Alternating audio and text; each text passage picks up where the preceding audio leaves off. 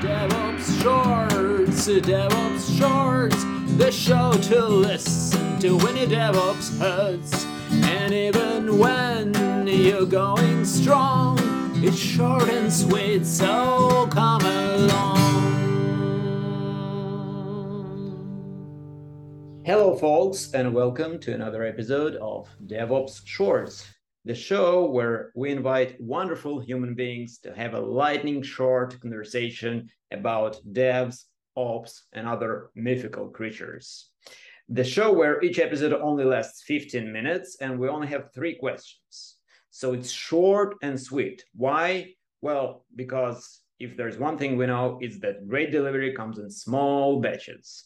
And today I'm incredibly happy to have with me Natan Yelin, who's the CEO of Robusta, the company that's building an open source platform for multi-cluster Kubernetes troubleshooting and automation, basically meaning that this is the thing that makes it easy to monitor and understand your Kubernetes, no matter how many clusters you run it on.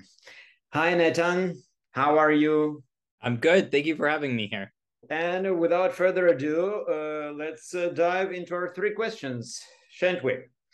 Okay, so the first question is about love. I have this naive assumption that everybody who comes on the show loves what they do. So this is a question to you. Why do you love being in IT, troubleshooting Kubernetes, being the CEO of an open source company? Go, shoot. So like all that, it's addicting and you can't really explain why. And then when someone asks you, then you try and retroactively come up with an explanation and kind of like fit that to the experience that you feel internally. Maybe it's true, maybe it's not. So I'm just gonna spitball a little bit about why I think it's the case. But ultimately, I mean, like you just feel it, right? So I've loved programming ever since I was small. And What age? that, what's that? What age?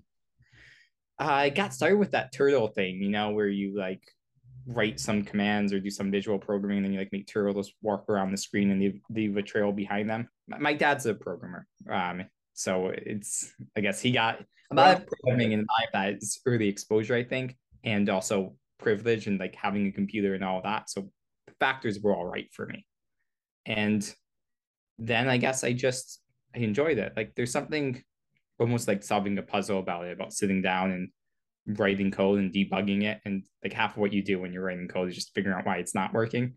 So maybe it's interesting to say like the opposite of that. When I was in high school, then I was in a robotics contest. And for the robotics contest, the morning of the competition, we bring our robot and we're all excited, and then it doesn't work.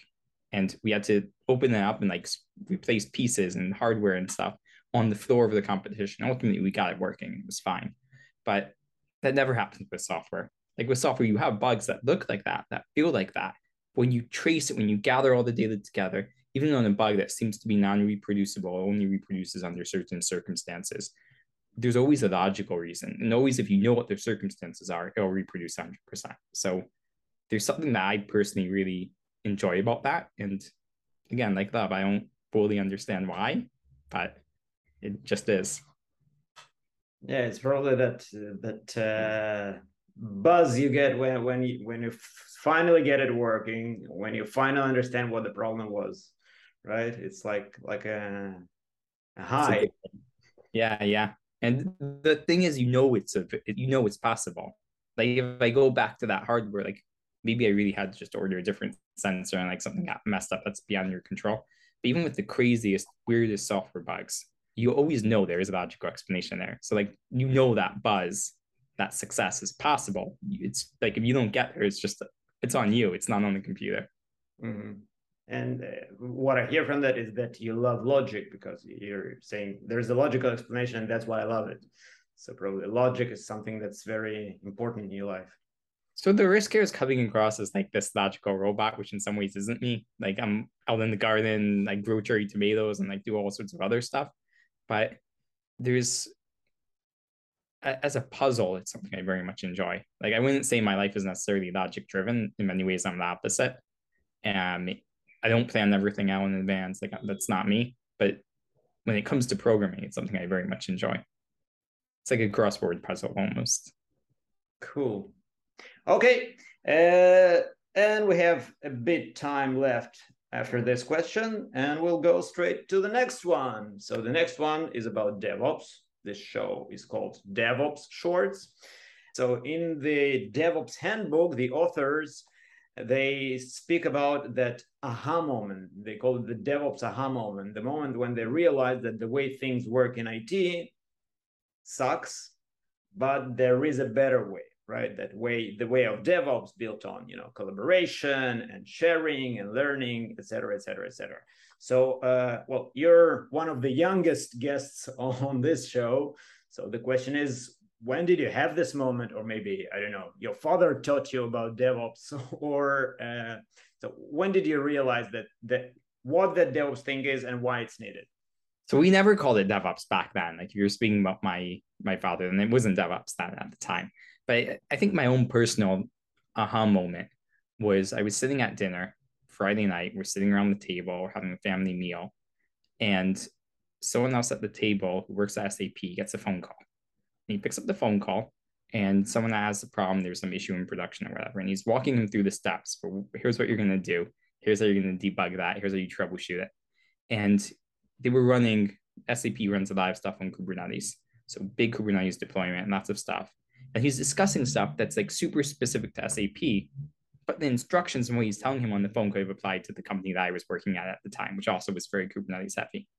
And it struck me, like we're all having these conversations where we're getting phone calls or we're on call, we're picking up the phone and you're walking someone through the steps and you're like, okay, run kubectl get logs, run kubectl get events, look at this, look at that.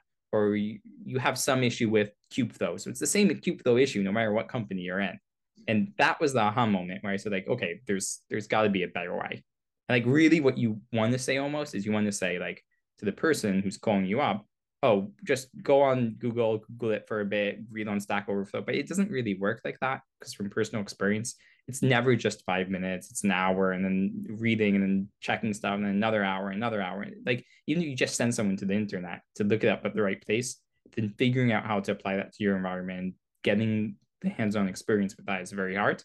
So that was the moment where I get off the phone call and I called up Ari, who today is my co-founder, and I said, like, Ari, we can fix this. Like this is a problem that doesn't have to be like this.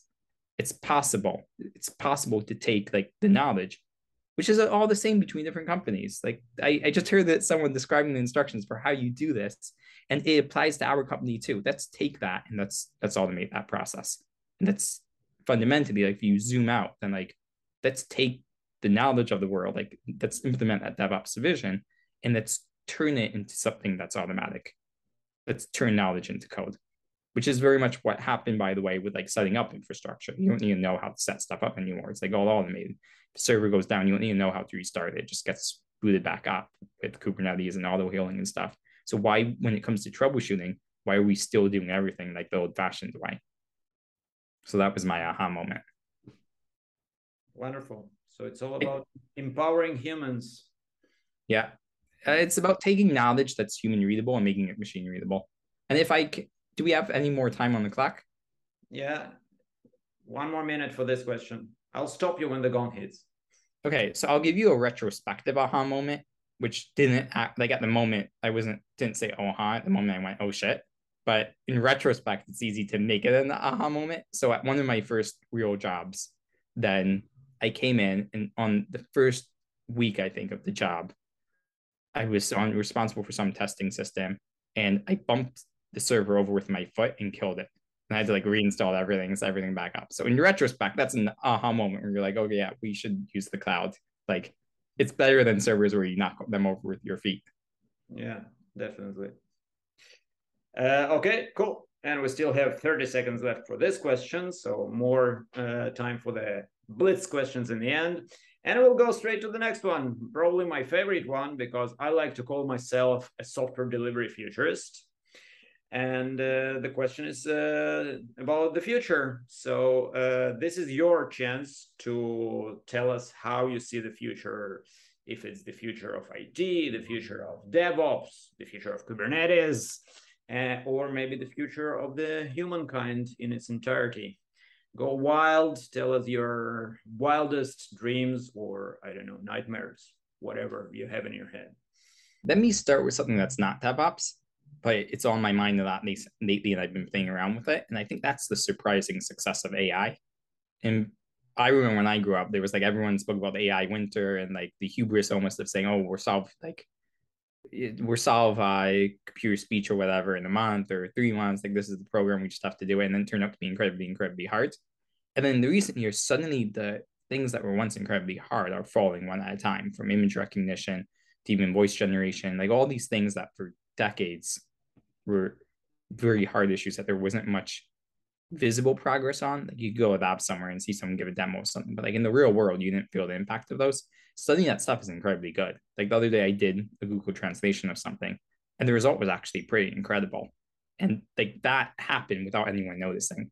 It went from shitty Google Translate to really good Google Translate. And there was a lot of work that happened in between, but like there wasn't even like there was no press, no big announcement.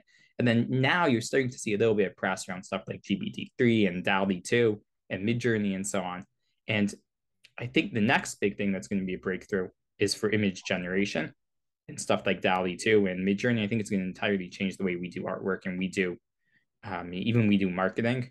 Like when I want to put out a marketing piece, let's say I'm speaking about Kubernetes and I want to do something. I have a blog post plan called the Zen of Kubernetes. So once we like found some stock image for that, right?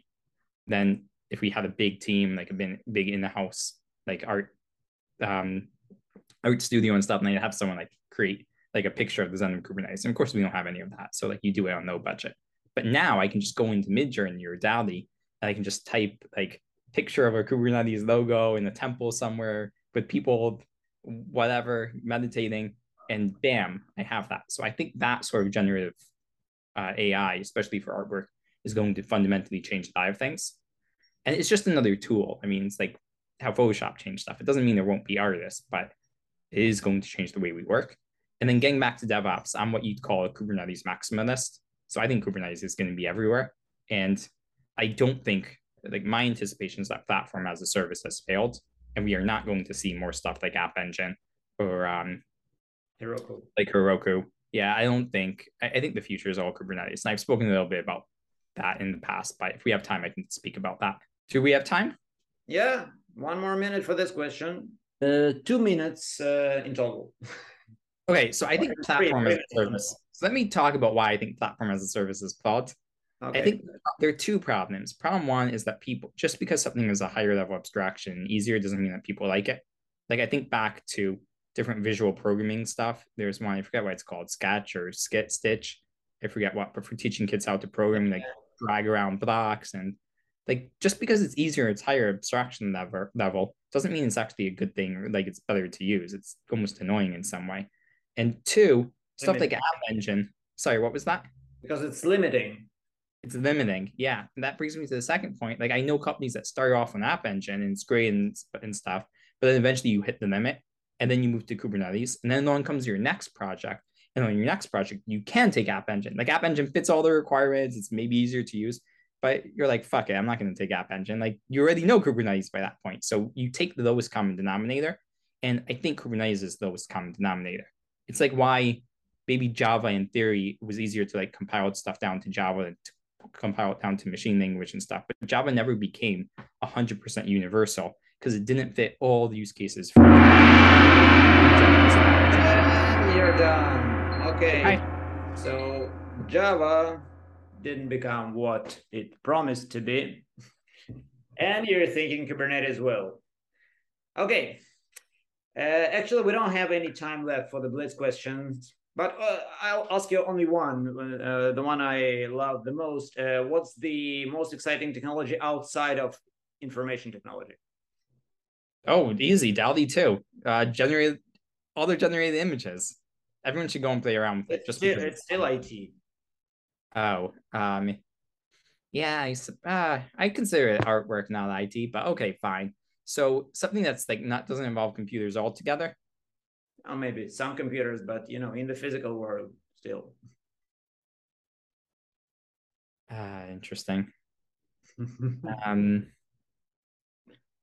I want to say something related to biology I mean, I feel like biology, again, I need to think about this. Yeah, I guess that's a good example. So mRNA vaccines, and I think that's been a bit of a breakthrough for obvious reasons. But I think even there, we're only seeing the first beginning of that and see more implications with cancer and other stuff.